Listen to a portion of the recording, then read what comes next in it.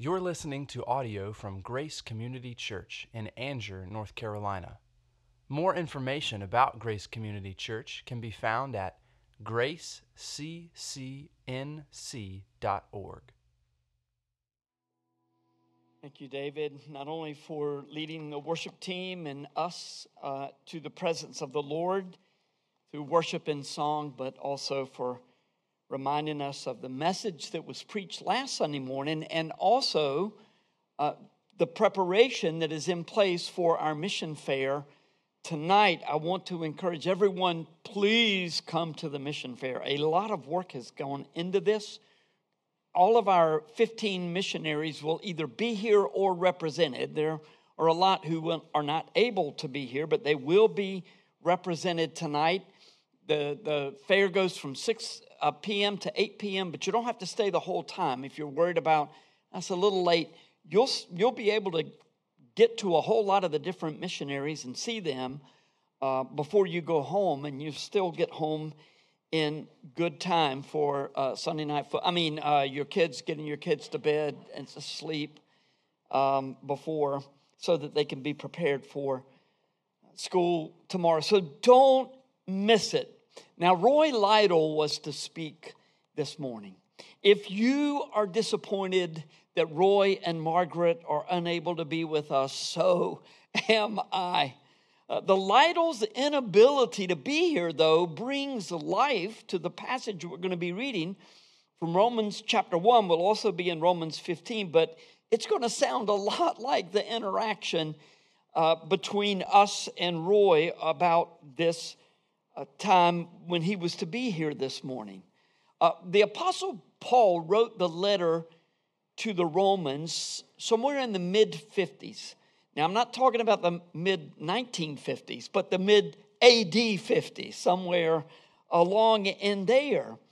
And as we hear Paul's great missionary heart, I may have mentioned this before, many times before, in fact, that Roy is the closest thing to the Apostle Paul that I know. Now, Bert Wallace feels the same way about Dave Knight, one of our other missionaries. So you could just get a sense of the wonderful evangelists and Bible teachers and Bible-saturated ministries that we are blessed to partner with in the gospel. This message today will be a little different from many. We'll spend much of our time reading Scripture. The text is Romans 1 through 17, and then Romans 15, 1 through 33. And yes, you heard that correctly. There will be 50 verses read this morning. There'll be a little commentary here and there, primarily in Romans chapter 1. But the preparation for this long reading has been laid over the last 28 years. As long as Grace Community Church has been here, it has been committed to the exposition of God's Word, an exposition of Scripture, expository preaching, and it enables us at times to take a big picture kind of look at a topic or subject that we are thinking about. It's the reading of truth this morning that has existed before time began, but was made in full during the first century with the coming of Jesus Christ. I want to share the application for our text here at the beginning of the message. And hopefully these 3 points will guide and inform both our reading this morning and the questions that we ask of our missionaries tonight at the mission fair. First, the preaching of the gospel is both our mission and our vision, and Jesus is the center of the gospel. You hear, what is a church's purpose? What is a church's mission? What is a church's vision? Well, you'll talk about that in home groups this week if you meet. And if you don't meet, I've asked the home group leaders to send the leaders' notes to you, because that will explain this more fully. Allison and I attended a funeral this past week for my cousin, who went far too young. He was 48 years old. And the funeral was held at a Catholic church where there was a surprising amount of gospel truth shared in the service. John 14:6 had a prominent place, and the officiant tied my cousin's eternal destiny to both the death and resurrection of Jesus. I thought about that as David was praying and talking about the resurrection power that is ours as we live this life. But surely we have no hope of salvation apart from the resurrection of Christ. And I thought to myself, as I was thinking very critically, not critically as in criticism that I'm leveling, although always I could surely do that in a Catholic church. But I thought to myself, wow, there's a lot that Catholics get right. It was our church, by the way, for most of the 2,000 years that we've existed. But there's a lot that they get wrong as well. I would have to say about liberal Protestant churches, there is a little bit that they get right, but there's a whole lot that they get wrong. The gospel truth that our only hope of salvation is in Jesus is what we embrace here at Grace. I've come to realize that it is not just gospel truth being stated or read that so often leads to salvation. It's the preaching of the gospel. For instance, in liberal Protestant churches a lot of them are very liturgical. And what do we say about those churches? Well, it's really good that they're hearing the gospel because in the reading of Scripture, they're hearing the gospel proclaimed. I say that. I've said that for many years.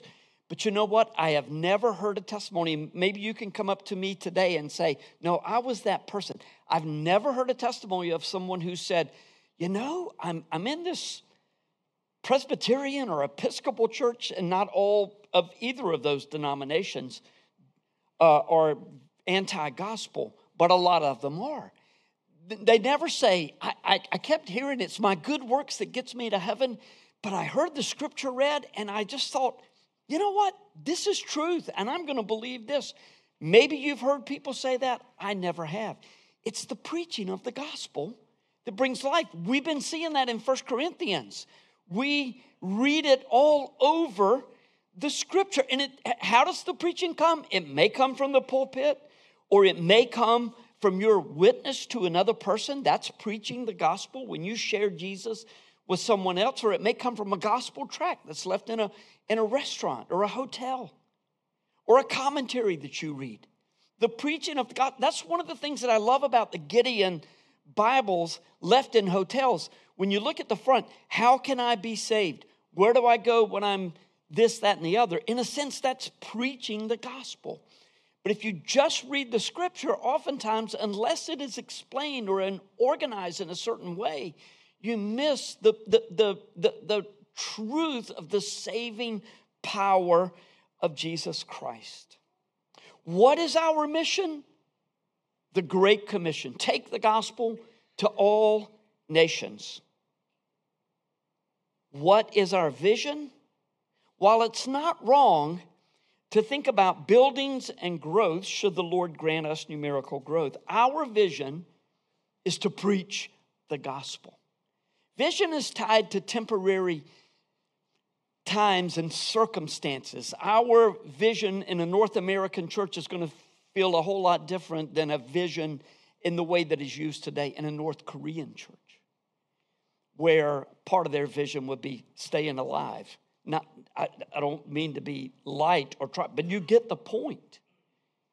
It's not always easy to say, hey, God wants us to build this building, to plant church. Planting churches is a big part of the vision for any church, if the Lord grants you any numbers at all. But once again, in many countries that are closed that we prayed for today, you don't have opportunities that we have here and the freedoms that we have here. So it's easy to take for granted the preaching of the gospel here at Grace, week after week, not just when I'm preaching, but everyone who stands here preaches the gospel. And so it's easy to take that for granted until you go to another church. While there are many churches that preach the gospel every week, there are many more that do not. Now, that's a sad thing, that we have to say there are more churches that do not preach the gospel than there are that do preach the gospel. Why do we? Because we're better or smarter than other people? Okay, if we think that, we know nothing of God's grace in our lives. Everything we understand, know, believe, proclaim is a mercy of God to us. God has blessed us, which is why this second point is so important. The gospel is under attack always, both from within and without. We must work hard to protect the unity of the body for the furtherance of the gospel. Look, many of the themes that we have engaged in 1 Corinthians are also given to the Romans. I thought this week as well, it's just really interesting to me. How does Paul address the Corinthians? If you've been here for any length of time, you know. He's very direct, pretty harsh at times. Like, Paul, man, that's tough. How did the Corinthians respond? They repented. And reform was brought to their lives and to their church. And with the Romans, Paul is fairly gentle. He's saying, yeah, you need to be careful about this. And how did they respond? Well, it's thought by some that it's a pretty good chance that these are the ones that turned him in that led to his execution after his second imprisonment. It's just interesting to me. It's speculation, but it's educated speculation about the believers at Rome turning Paul and Peter into the authority. Attacks on the gospel come from every angle and sometimes where we least expect them. Last, it is a blessing to partner with so many wonderful brothers and sisters in Christ who have sacrificed so much to take the gospel near and far. Pray for our missionaries and for the furtherance of the gospel. If you do not believe me about this now, come tonight, and when you meet many of these missionaries, Dennis and Linda Beck, who serve in Ohio and Hungary, will be here. Joy Vonk, who came back last year from Kenya and now has long COVID, so she's working from the home base. But missionaries from all over. Ted and Gail McKinney, who just got back last week, I think, from Suriname. No, just kidding. A few years ago, but they're going to represent Roy and Margaret tonight. You'll get to hear from a lot of the missionaries and to hear their hearts. As we read this morning in Romans 1 and Romans 15, you'll get a sense of Paul's great missionary heart. And when you meet our missionaries tonight, you'll discover that God is continuing to inspire such hearts for the gospel and for people all over the world in our day. Before we get to the text, would you join me in prayer as we ask for God's blessing on our time in the Word? Father, we recognize that your Word is powerful and it brings life, and surely it can save people just by reading and believing. But Lord, in your great design, you have called us to preach the word, to proclaim the word. And through it, through the preaching of the word, faith is often brought into people's hearts. And they call on the name of the Lord and are saved. And so as we read from Romans chapter 1 and chapter 15 today, we pray that our hearts would be encouraged and attuned to the great work that you're doing, not only here, but around the world. Even when it feels dark and seems hopeless, we know that the gates of hell will not prevail against the church. May our hearts be encouraged to be better partners for our missionaries and to be better missionaries ourselves. In Jesus' name, amen. Well, since I don't want to ask you to stand for a couple of hours, about 30 minutes, I'll just ask you to remain seated. Romans 1, chapter 1. Paul, a servant, a slave of Christ Jesus, called to be an apostle, set apart for the gospel of God. By the way, I've highlighted gospel. I could have highlighted called. Look at how many times that's in there as well.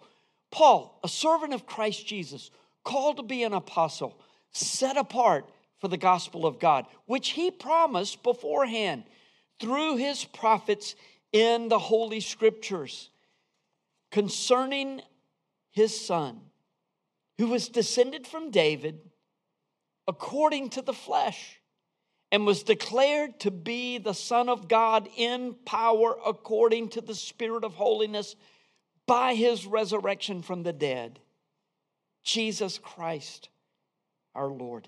Notice that the gospel was planned long before Jesus Christ. The second person of the Trinity became flesh and blood, 100% God, 100% man. Jesus' birth, death, life, and resurrection, all covered thoroughly in Romans, were foretold by Old Testament prophets. We rightly think of Romans as the best and most logical presentation of the gospel in the New Testament. You start in Romans 1-3 talking about sin and then what Jesus did for our sin, and then the importance of faith and what it means to live in Christ and be free from the power of sin in our lives. And you just keep going all the way through the book of Romans. And we rightly think of it as this beautiful, logical presentation of the gospel in the New Testament. But did you know that Paul quotes from the Old Testament at least 51 times in the book of Romans?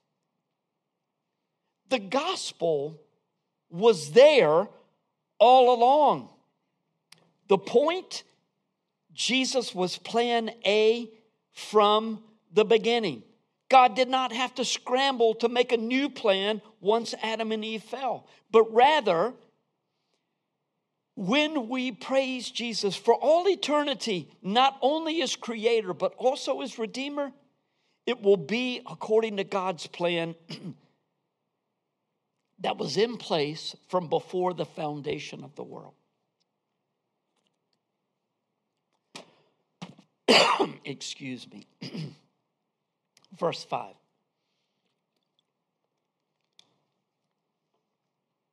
Through whom we have received grace, through Jesus, we have received grace and apostleship to bring about the obedience of faith for the sake of his name among all the nations, including you who were called to belong to Jesus Christ. To all those in Rome who are loved by God and called to be saints, grace to you and peace from God our Father and the Lord Jesus Christ. First, I thank my God through Jesus Christ for all of you, because your faith is proclaimed in all the world. There are people who talk about our faith in all the world. Joe and Stefania talk about Grace Community Church all over the world. Our missionaries talk about those guys at Grace Community Church. Most of what they have to say is good. So that's what Paul is saying. People know about you all over the world. For God is my witness, whom I serve with my spirit in the gospel of his Son, that without ceasing I mention you always in my prayers, asking, and somehow by God's will, I may now at last succeed in coming to you. So tonight, as people, when missionaries say, how can I pray for you? Don't say, oh, no, I should be praying for you. No, they want to know what our prayer requests are. They want to know how to be praying for us. There's not a missionary that we support who did not want to be with us this evening.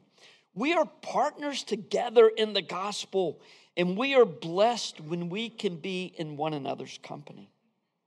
So, I want to encourage you to be here tonight and to encourage the missionaries, whether you had planned to be here or not. Change your plans. There's going to be really interesting food. There's going to be food that you know about. If you're a fried chicken and butter beans kind of guy, I don't know that it's going to be that. Somebody should go home and make them, and deviled eggs, though, I will say. But I think you're going to find, as our next verses indicate, there'll be a mutual blessing that cannot be explained apart from the gospel. Verse 11. For I long to see you. Paul is saying to the Romans, he's never met them before, or he knows some of them, but he's not met a lot of them. I long to see you that I may impart to you some spiritual gift to strengthen you. That is, that we may be mutually encouraged by each other's faith, both yours and mine. Not that I'm just going to teach you a thing or two, but you're going to teach me as well. I do not want you to be unaware, brothers, that I have often intended to come to you, but thus far have been prevented, in order that I might reap some harvest among you as well as among the rest of the Gentiles. And the point is, because that would be good for you and for the kingdom as a whole. There is more to Paul's expression of longing to see these believers, many of whom he had never met, than is evident at first blush. When Paul said, I long to impart some spiritual gift to strengthen you, he was using what is known in biblical Greek as a divine or passive, theological passive. To strengthen you might be better translated that you might be strengthened. Now, we understand justification the way that God saves us, or the act by which he saves us. When he justifies us in Christ, we recognize that that's his work, that there's nothing we can do to be saved. But we think spiritual growth is up to me. And yes, our disciplines, our spiritual disciplines surely help in that process, but it is not just us. Okay, God saved me, time to roll up my sleeves now. The work is his from the beginning to the end. And as we are aware of that, we grow more readily, more quickly in Christ. So to strengthen you is better translated that you might be strengthened. In addition to working through his word, God works through his people as a means of grace to strengthen them through fellowship with one another. Look, if you're coming to Grace on Sunday mornings, but you're not going to any home groups, women's ministry, youth ministry, men's ministry, other opportunities to interact with believers, then you're not getting anywhere close to what God designed for you to get. You need to be engaging with people. And look, it usually goes the other way, so I'm not saying this is the way it goes. But if you were to say, well, I like the preaching, but I just don't, usually it's the other way. So, but if you say, I'm good, what I get on Sunday morning, I'm good, you're missing it. And if you don't really interact well with the people of Grace, find a place that is preaching the word where you do interact well. Because we can't grow apart from the mutual encouragement of believers mixing one with another. It's God's design that we encourage one another, if for no other reason than it leads to the furtherance of the gospel. Verses 14 to 15. I am under obligation both to Greeks and to the barbarians, both to the wise and to the foolish. So I am eager to preach the gospel to you also who are in Rome. Early in my Christian life, the Lord gripped my heart with the truth of verse 14. And this is what the Lord spoke to me through this verse. Nothing in my life is ever wasted. If I am to be an effective witness of the gospel, I can only fulfill my obligation to both the sophisticated and to ordinary men and women if I'm comfortable in both worlds. If you're a student, you may be taking the most worthless class in the history of education, except that it's not. You have no idea how God is going to use that in your life one day. Furthermore, don't judge others. Do you know how gratifying it is for someone of my generation to say to someone of your generation, don't judge others? I'm told that a lot. Don't judge me. Don't judge others because of their politics, their interests, their tendencies, but rather, as Paul said, I've become all things to all people that I might by all means save some. Strive to position yourself as one who will be given a platform to preach the gospel. We cannot fulfill our obligation to all people if we're taking sides that the culture demands that everyone take. No, we live in this strange place where the kingdom of which we are a part is not of this world. And we don't function like everyone else does. That's what tonight is all about. Missionaries who are telling this to the ends of the earth.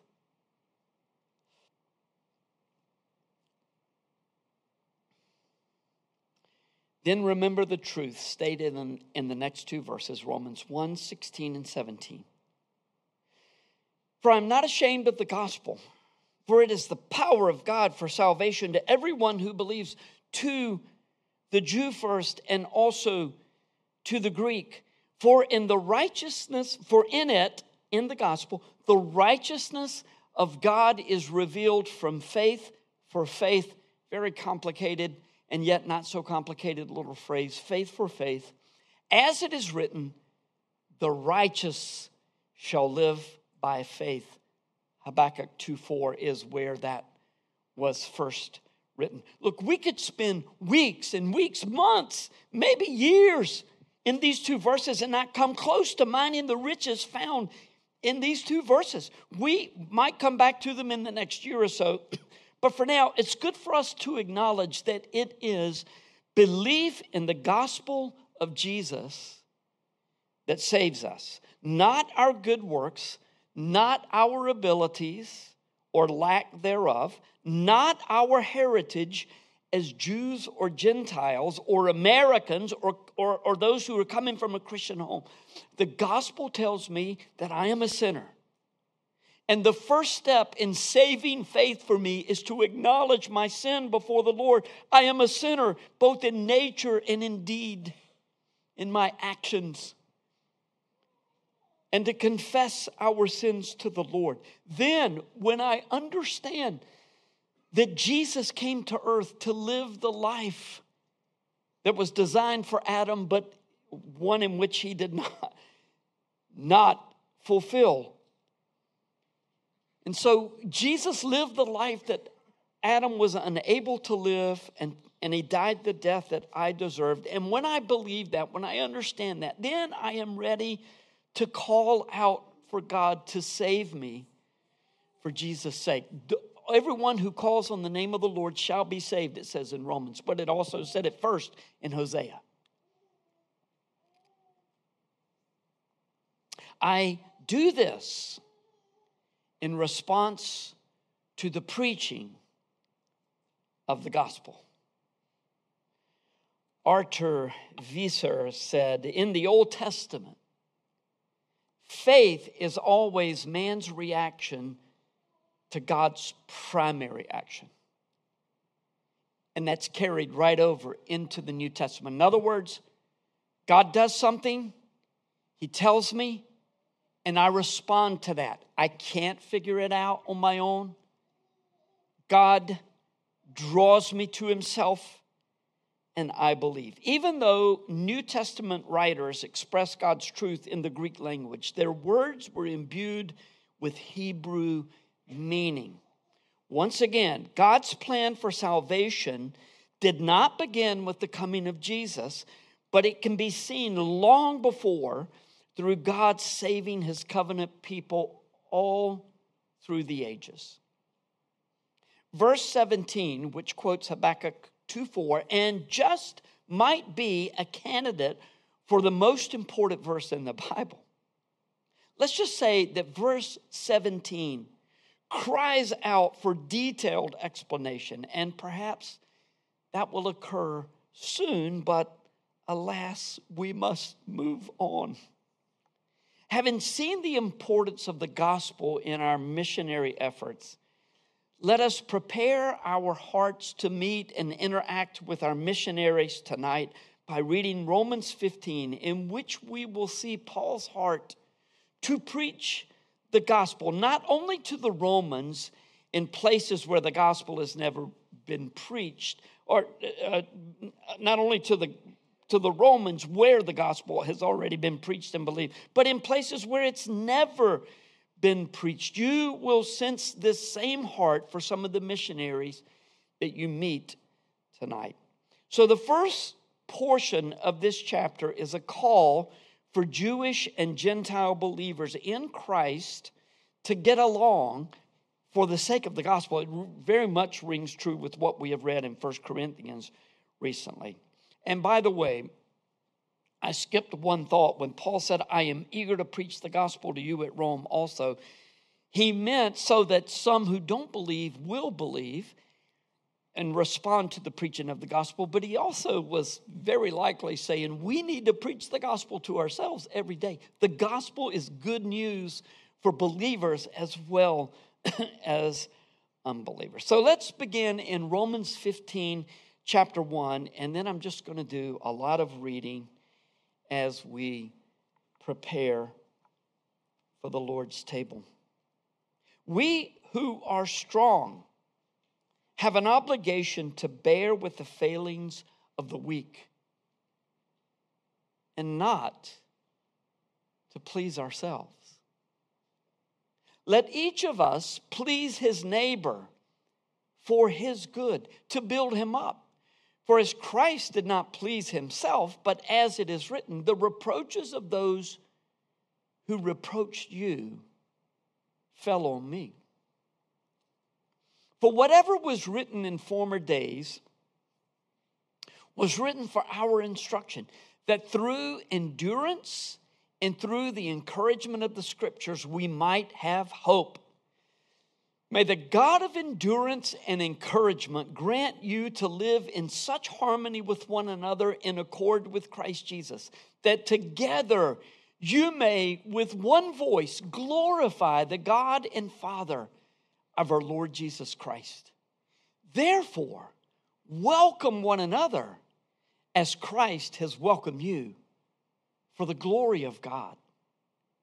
So I tell you that Christ became a servant or a slave to the circumcised, to the Jews, to show God's truthfulness in order to confirm the promises given to the patriarchs, and in order that the Gentiles might glorify God for his mercy, as it is written. Now he's going to give 3 or 4 Old Testament verses here.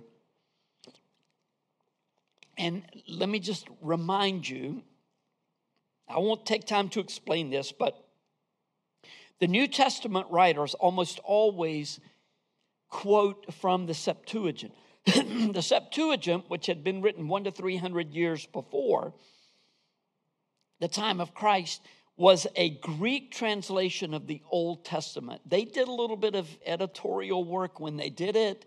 They said, this is what it means. So the translation went from Hebrew to Greek to English. When you go from English back to the Hebrew, you say, well, now, wait a minute. Where does that doesn't look exactly like. It's because the New Testament writers are translating from Greek to Greek, and then we go to English, but never mind. That's enough. If you don't understand that, come up to me after the service. I'll point you to Allison, my sweet wife Allison, and she will tell you everything you need to know. So again, if you look these up, they're not going to be word for word. As it is written, therefore I will praise you among the Gentiles and sing to your name. And once again it is said, rejoice, O Gentiles, with his people. And again, praise the Lord, all you Gentiles, and let all the peoples extol him. And again, Isaiah says, the root of Jesse will come, even he who arises to rule the Gentiles. In him will the Gentiles hope. So God's covenant people is going to be expanded greatly to include people from all nations, not just the new Jewish nation. All nations, all who believe in Jesus become his covenant people. May, verse 13, the God of all hope, or the God of hope, fill you with all joy and peace in believing, so that by the power of the Holy Spirit that you may abound in hope. I myself am satisfied about you, my brothers, that you yourselves are full of goodness, filled with all knowledge, and able to instruct one another.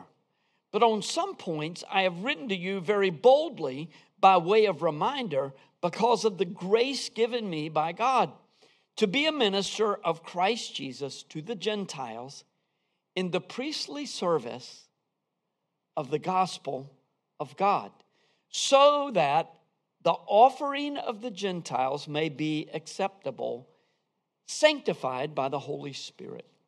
In Christ Jesus, then, I have reason to be proud of my work for God, for I will not venture to speak of anything except what Christ has accomplished through me to bring the Gentiles to obedience by word and deed, by the power of signs and wonders, by the power of the Spirit of God, so that from Jerusalem and all the way around to Illyricum, I have fulfilled the ministry of the gospel of Christ.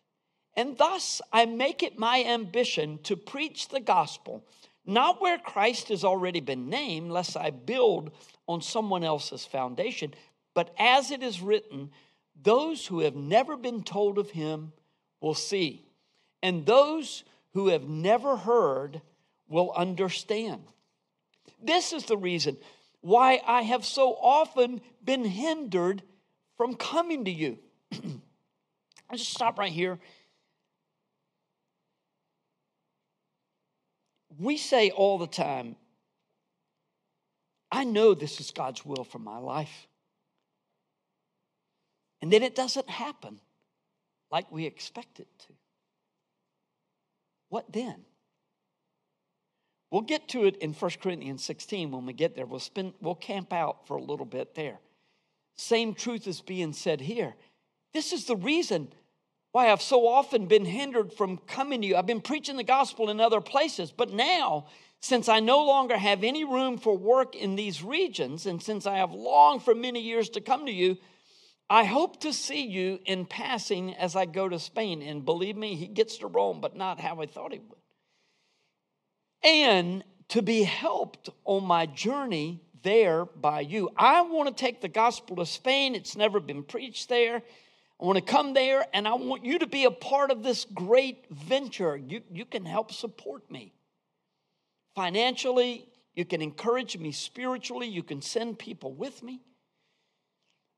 I hope to see you, verse 24, in passing as I go to Spain, and to be helped on my journey there by you, once I have enjoyed your company for a while. At present, however, I am going to Jerusalem, bringing aid to the saints. For Macedonia and Achaia have been pleased to make some contribution for the poor among the saints of Jerusalem, for they were pleased to do it, and indeed they owe it to them. For if the Gentiles have come to share in their spiritual blessing, they ought also to be of service to them in material blessings.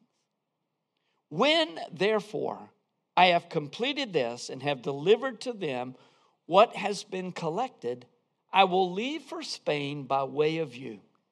I know that when I come to you, I will come in the fullness of the blessing of Christ. By the way, did the gospel ever get to Spain? We don't know. In Paul's day, one thing we do know, it's there now. God's will has been done. I appeal to you, brothers, by our Lord Jesus Christ and by the love of the Spirit, to strive together with me in your prayers to God on my behalf, that I may be delivered from the unbelievers in Judea, and that my service for Jerusalem may be acceptable to the saints, so that by God's will I may come to you with joy and be refreshed in your company. May the God of peace be with you all. Amen. And when you think about the way that the Lord got Paul to Rome, and you think about the message last week and how the gospel went forth in places that were very much opposed to the gospel through what seemed like to be a stamping out of the people who were preaching the gospel. Just amazed at the work of the Lord.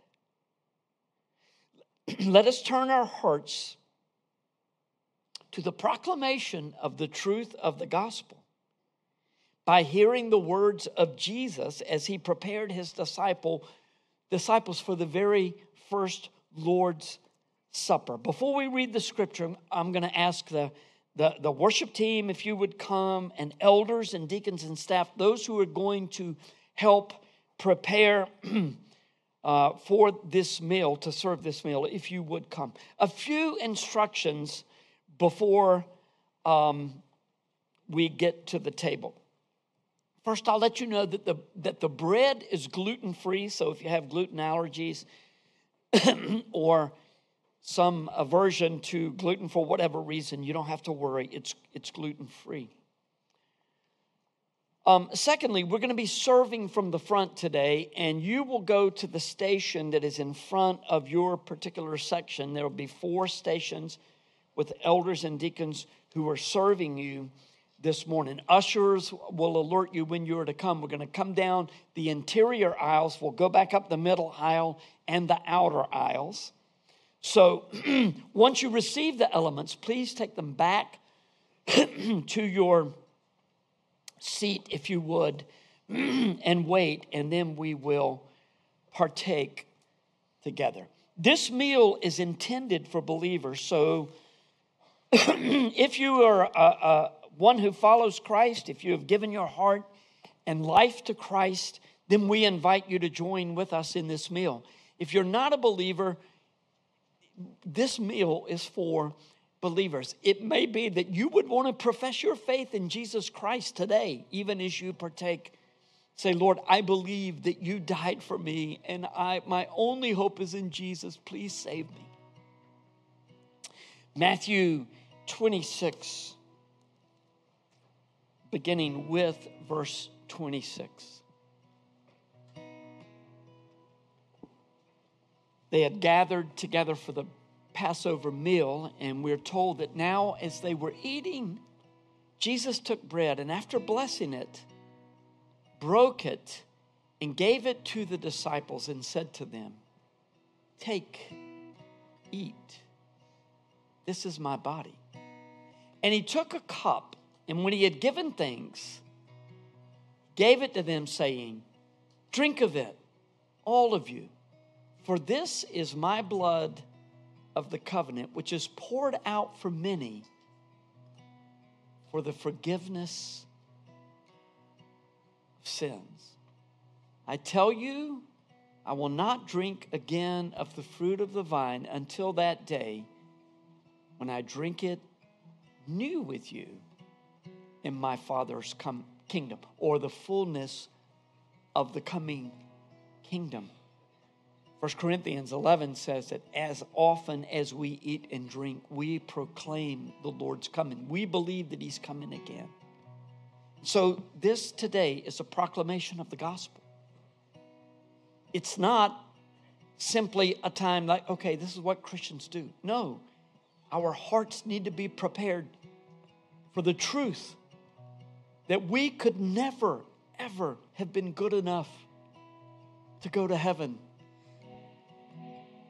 but that Jesus, because of God's love, was sent to earth and willingly took the cross upon himself, bore our shame, and the wrath of God poured out on our sins that were placed on Jesus so that we might have life. And Jesus had completed his work on the cross. He said, "It is finished." It's done. No more work needs to be done. And when we believe, and our participation in this table is an affirmation of our belief, when we believe, we belong to him. Father, you told us to examine ourselves before we come to this table. And if we would judge ourselves, we would not be judged. And so, Lord, now in this moment, individually and then corporately, we confess our sins to you.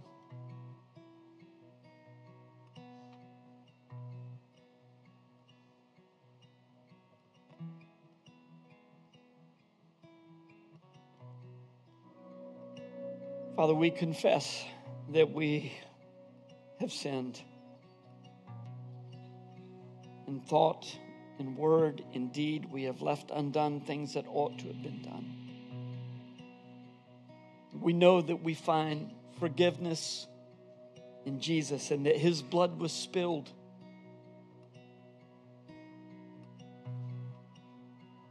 it's part of the new covenant, and it was shed for the forgiveness of sins for many. And so, Father, we gratefully express our faith and our belief in Jesus, this table.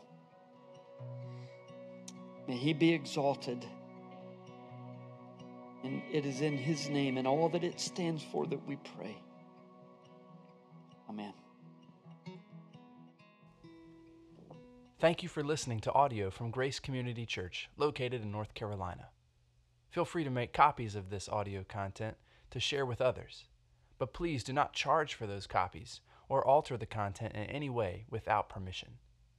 For more information about Grace Community Church, go to graceccnc.org.